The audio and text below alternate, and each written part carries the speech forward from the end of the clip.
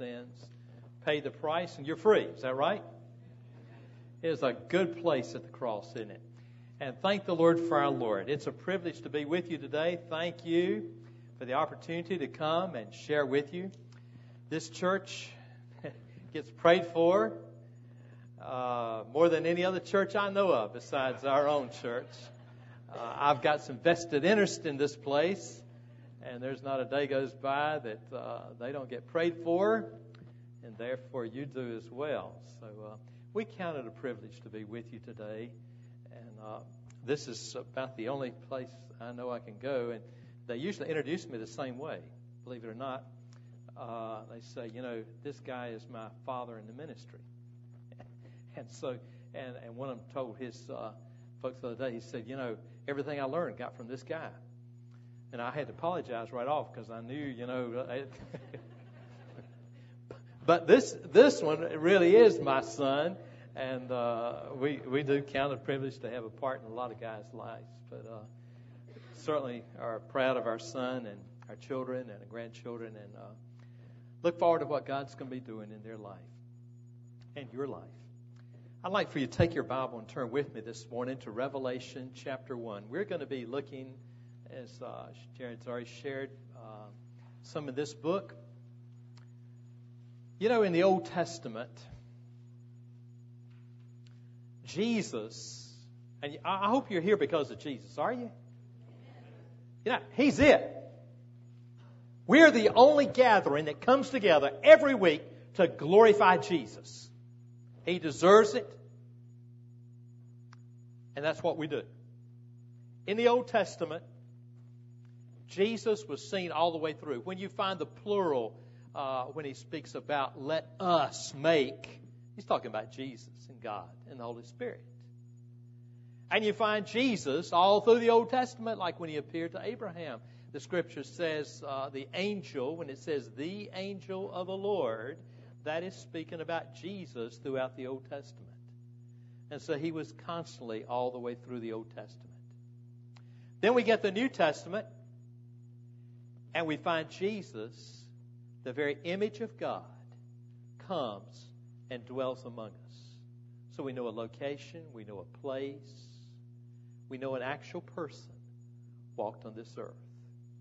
And so in the New Testament, we get revealed all about Jesus. And what a blessing. Then in Acts, we find Jesus ascended up to the Father.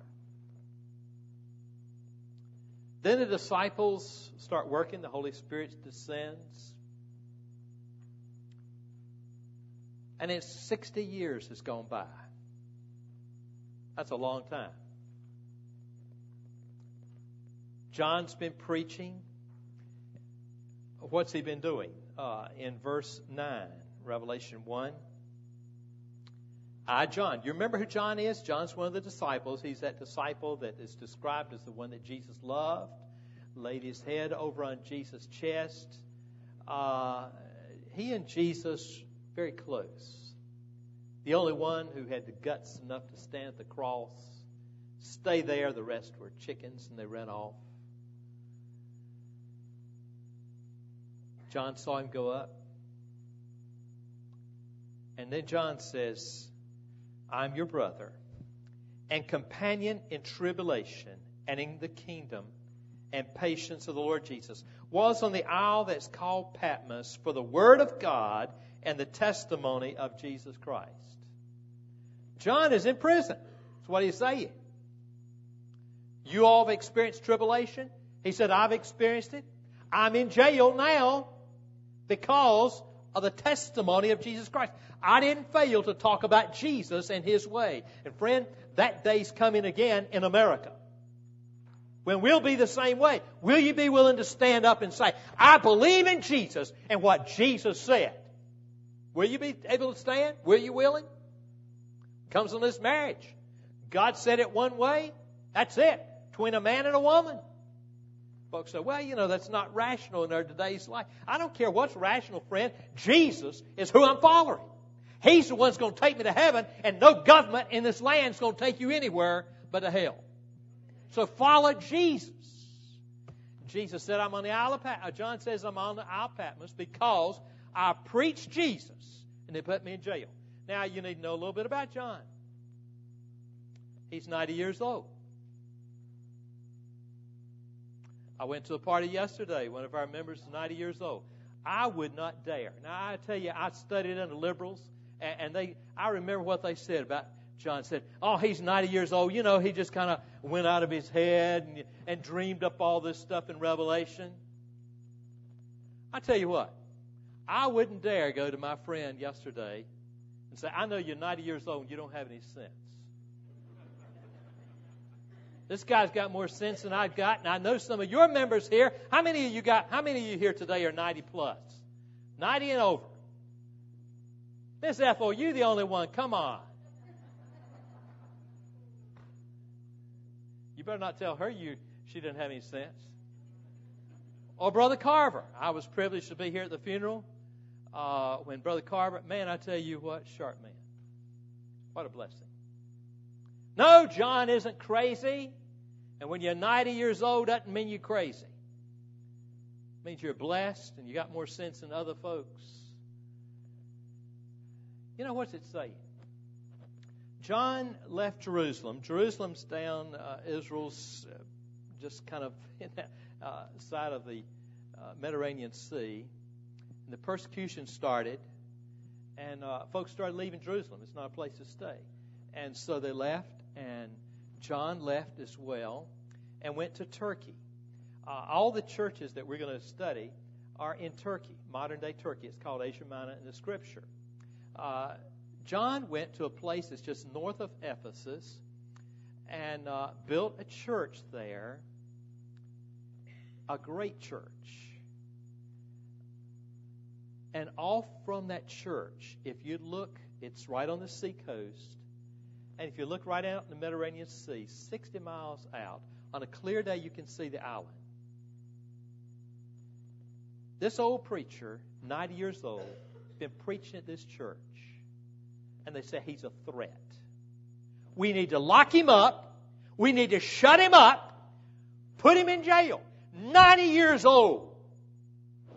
The older we get, the more of a threat we ought to be to the devil.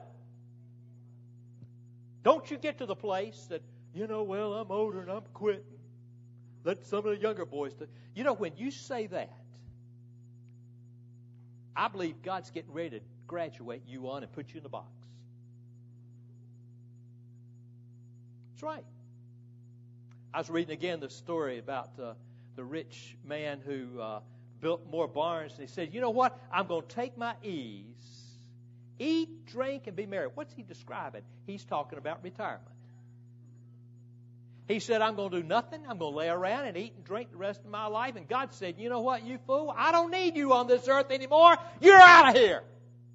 And you know what? When we get to the place that you say, I'm too old to be used, go ahead, buy your casket, get ready to get in it.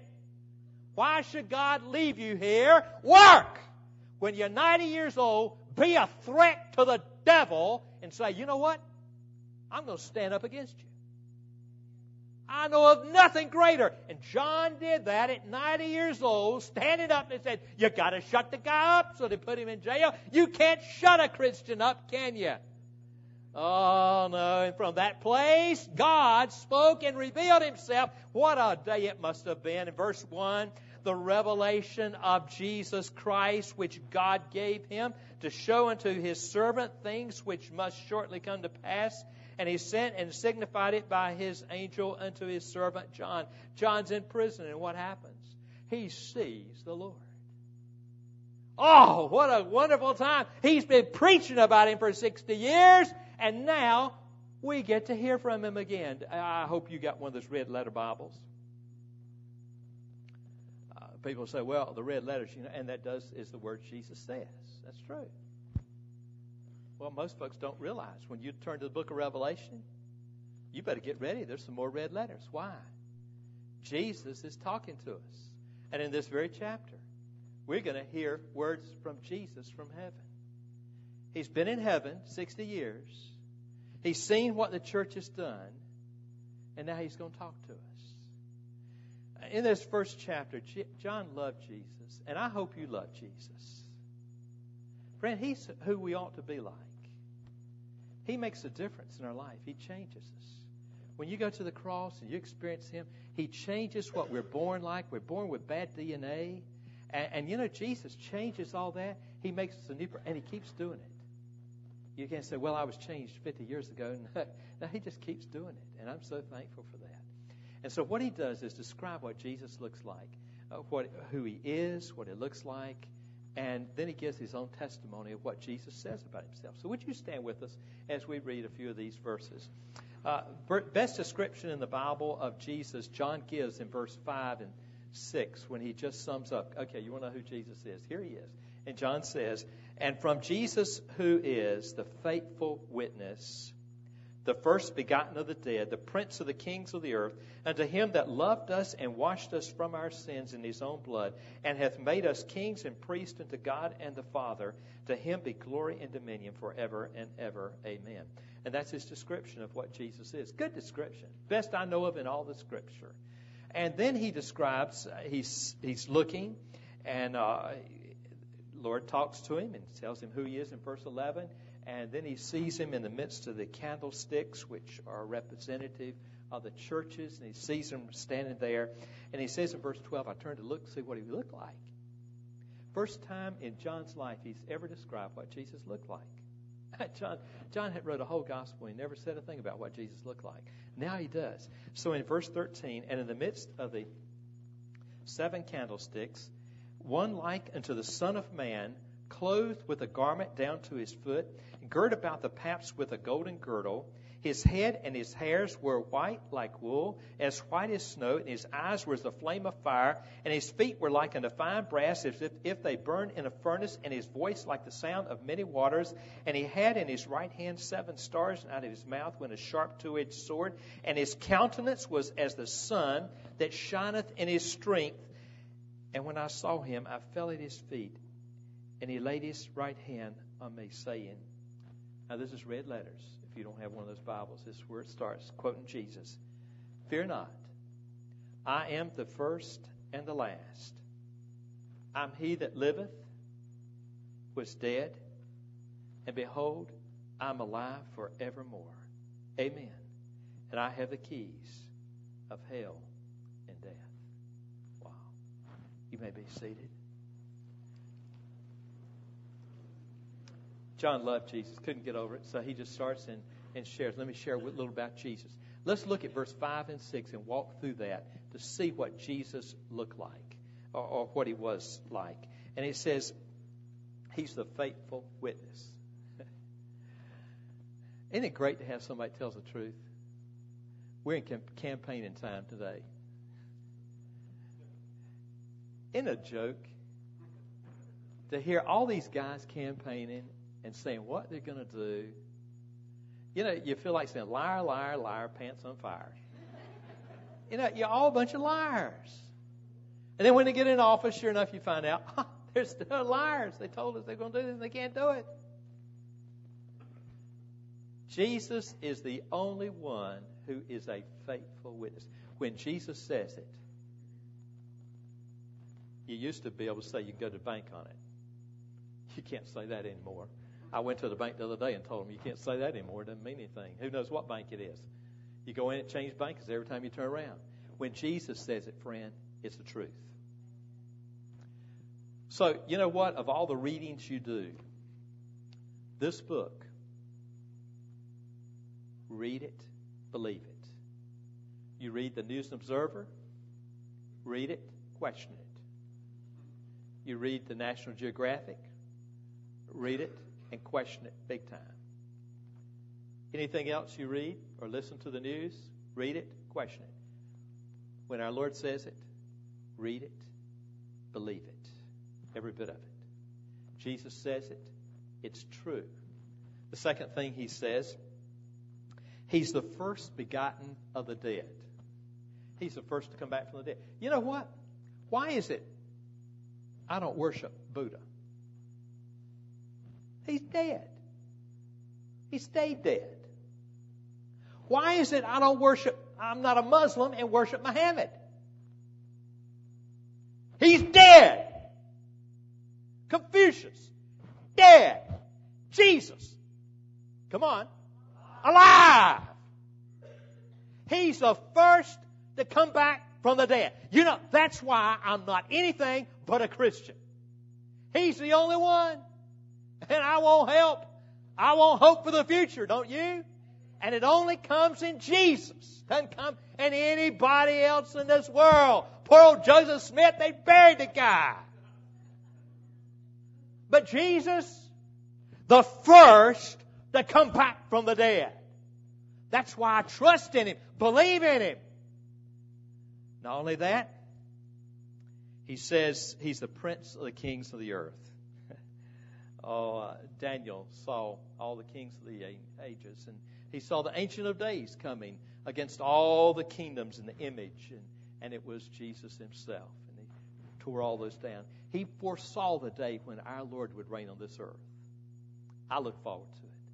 One day, we're going to have a good ruler in our land, but it's not going to come King Jesus is on the throne. And by the way, if you tried to run Him in America, don't you know they'd have a fit? There's Obama, there's Rick, and then there's Jesus. Can you imagine what folks would say? Oh, you can't do that. You can't do that. No. Man, they'd be marching all over the street. Friend, one day He's going to reign. And He is going to be the Prince of them. Not only that, He says, unto Him that loved us. There's nobody in the world.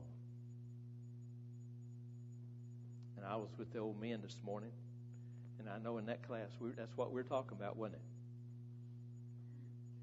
Is that right, men? Jesus loves everybody. Doesn't matter who you go to. You know, isn't it neat? You can go all over the world, and whoever you go to, you can say, you know what? Jesus loves you. Went to a leper colony some time ago, and I was kind of scared because I'd never been a bunch of lepers before, and they were all lepers, and we were going to be ministering to them, and they said, you know, don't worry about it. Just so we went in. You know what we could say? Even though you only have one hand, one arm, part of your face is gone, Jesus loves you. He loves everybody in the world.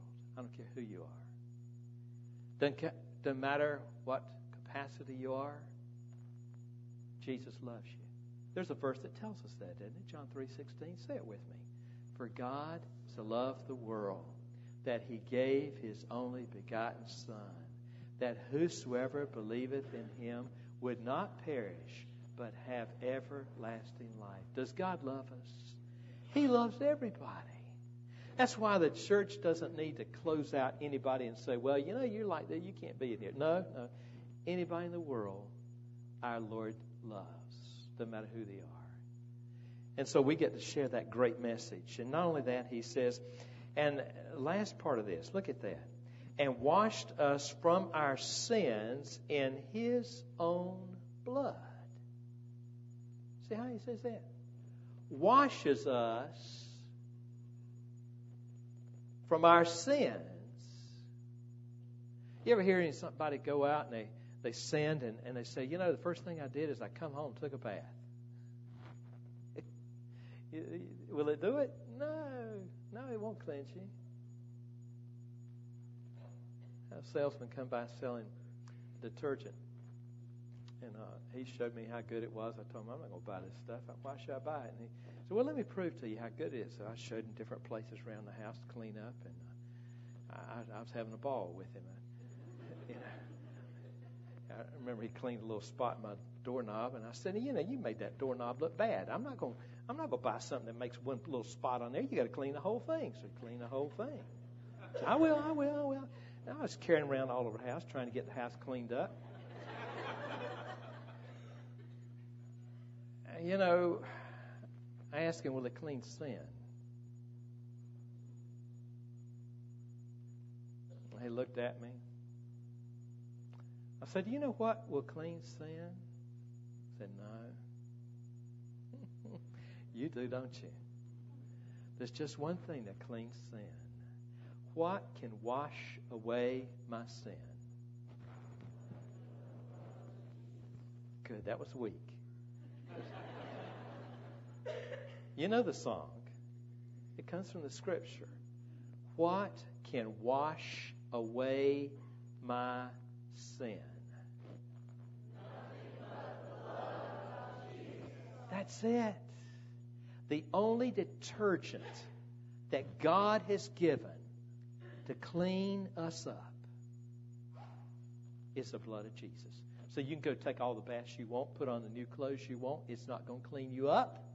Only the blood of Jesus and trusting in Him and giving our sins to Him, that's the only thing that's going to clean us. I hope you've experienced the cleansing. It's not something you do, it's something He's done. And you'll believe and trust in Him. That's it. Isn't that amazing? It doesn't matter your physical ability. That means it's available for anybody. He'll cleanse us. And then He says in verse 6, a lot of folks say, well, you know, I'm just, I feel like I'm a nothing. God loves nothings. And so He says, you know what, I'm going to make you a priest and king. Both of them. I'm going to make you somebody. That's why Christians are going to go around and say, I'm a child of the King. And one day He talks about in this book that we're going to rule and reign with Him one day on this particular earth. He's going to make you somebody. You say, I'm just a nobody. I'm a sinner. Friend, you're in the position that God can do something with your life. Would you say, Lord, take my sins, cleanse them with your blood? I don't know how you do that. I don't know. I don't understand how the blood of Jesus can be transferred to me and cleanse me. There's a lot of things I don't understand. I still don't understand, like we flip a light switch and light comes around here and lights all these lights up. I don't understand that, but I do it. I just know that when you trust in Jesus, He said, my blood has the power to cleanse your sin. That's fine with me.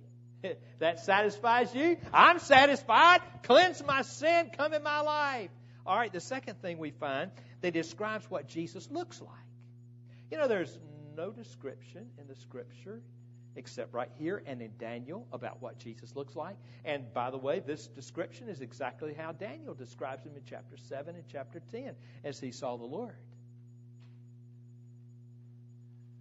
So we got all these pictures of Jesus, and I noticed we got a few around here. It's amazing how Jesus got to be a German. You know, German's got blue eyes and blonde hair. I don't know how on earth, you know, and I get to go into our black brethren's churches, and my black brother's in his office got Jesus hanging on the cross just as black as he can be. And I didn't say a thing. You know why? Because our German Jesus is just as crazy. You know, why didn't John ever, and Matthew, Mark, any of them, why didn't they ever describe what Jesus looks like? Well, I believe it's because we'll never see that. You know, after He arose from the dead, they had so beat Him that they hardly recognized Him. He still had the scars in His hand, showed it to them. Wasn't the same one. I believe the reason John shares with us is because the Jesus we're going to see is the Jesus that John describes. And so John described Him. He said, I saw Him. And he said he had a garment flowing all the way down. He had a large golden belt around Him. And his, verse 14, his head and his hair were what color? Why?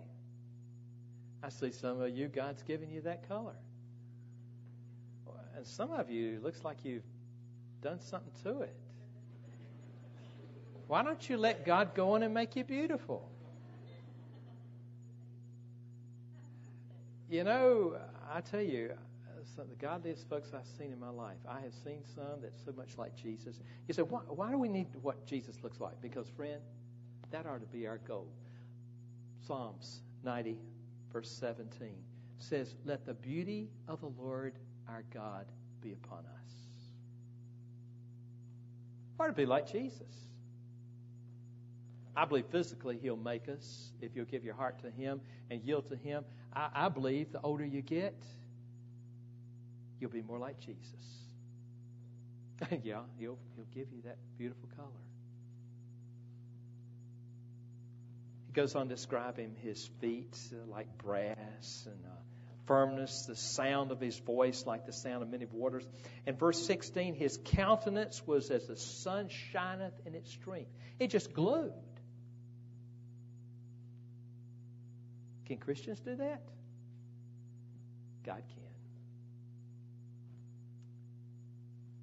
Colossians 1:27, Christ in you, the hope of glory. When you invite Christ in you, what happens? I tell you, the best thing you can do for your looks is get Jesus in your life. I had one of our teenagers get saved not long ago, and poor thing, she needed some help. And she got saved. It is amazing. I told her, Jesus is the best thing ever happened in your life. You look so pretty now. He just changes you. He's put a glow on you. Have you noticed that? When a person gets Christ in your life, you get a glow. You can be around a person that's saved. There's a glow. Without Christ, it's dead. It's dark.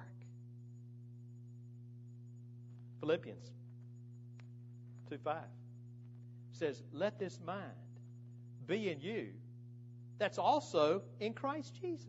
Wow.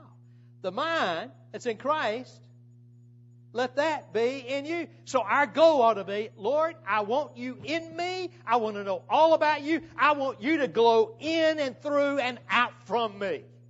I want the glory of God shining through my life. You ever seen it? Oh, He does. Oh, it's such a glory. But you can't make it up. You can't put it on with makeup. You can't put big lights on you or anything like that and make it happen. And one of my members the other day said, what is it? They changed the light bulbs in here? I can see so much better. I just left it with him. Said, you know what? When the glory of the Lord shines out, you'll see it.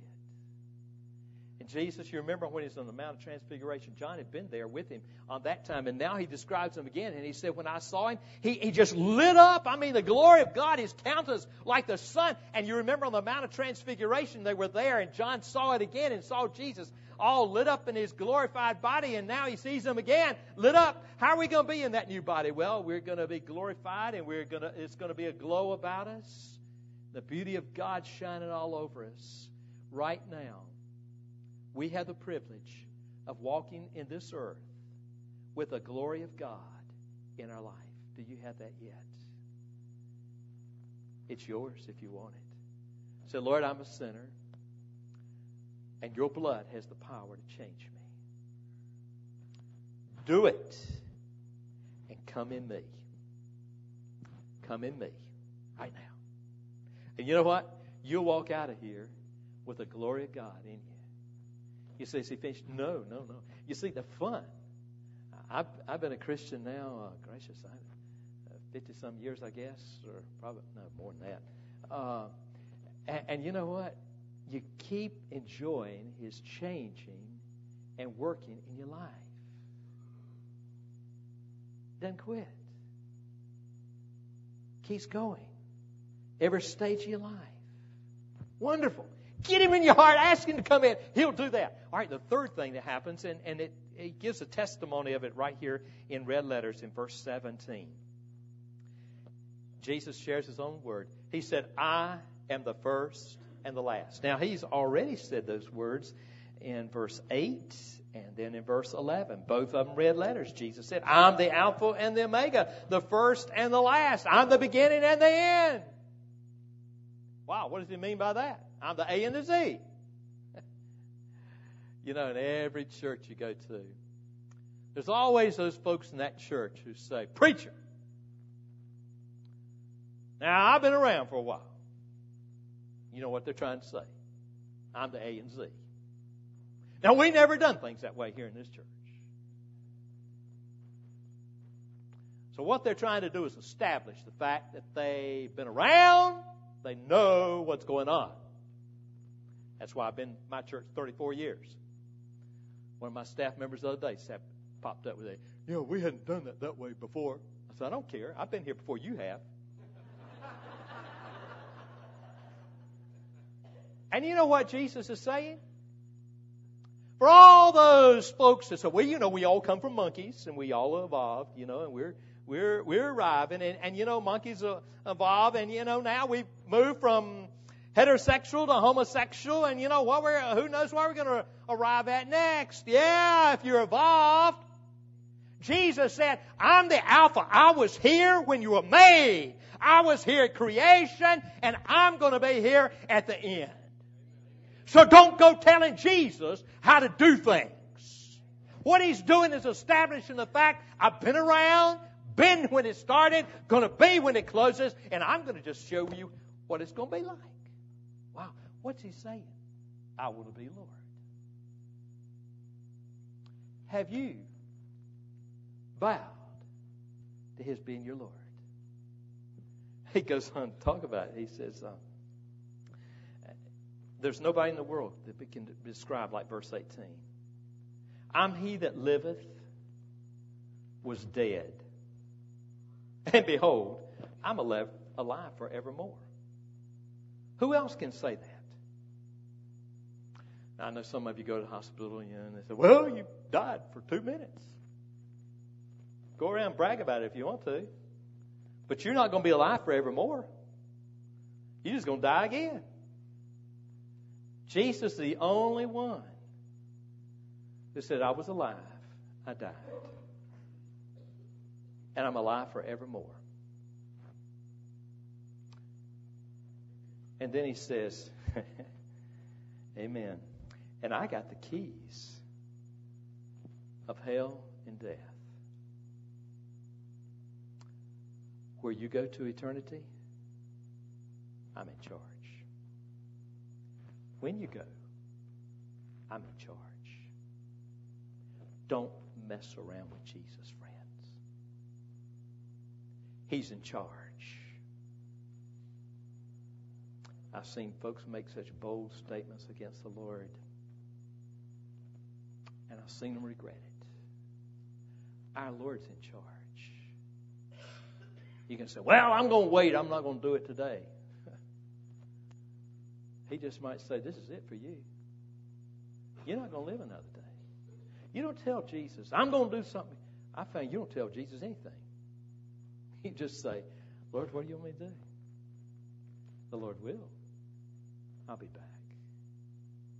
Right now is the only time you got to make a decision. It's right now. And friends, Jesus loves you. He wants to come in your life. And I tell you, I don't care who you are. You can be a young person, a real old person. He will make a difference in your life. He'll change your life right here now. I want you to pray with me right now. Will you do that?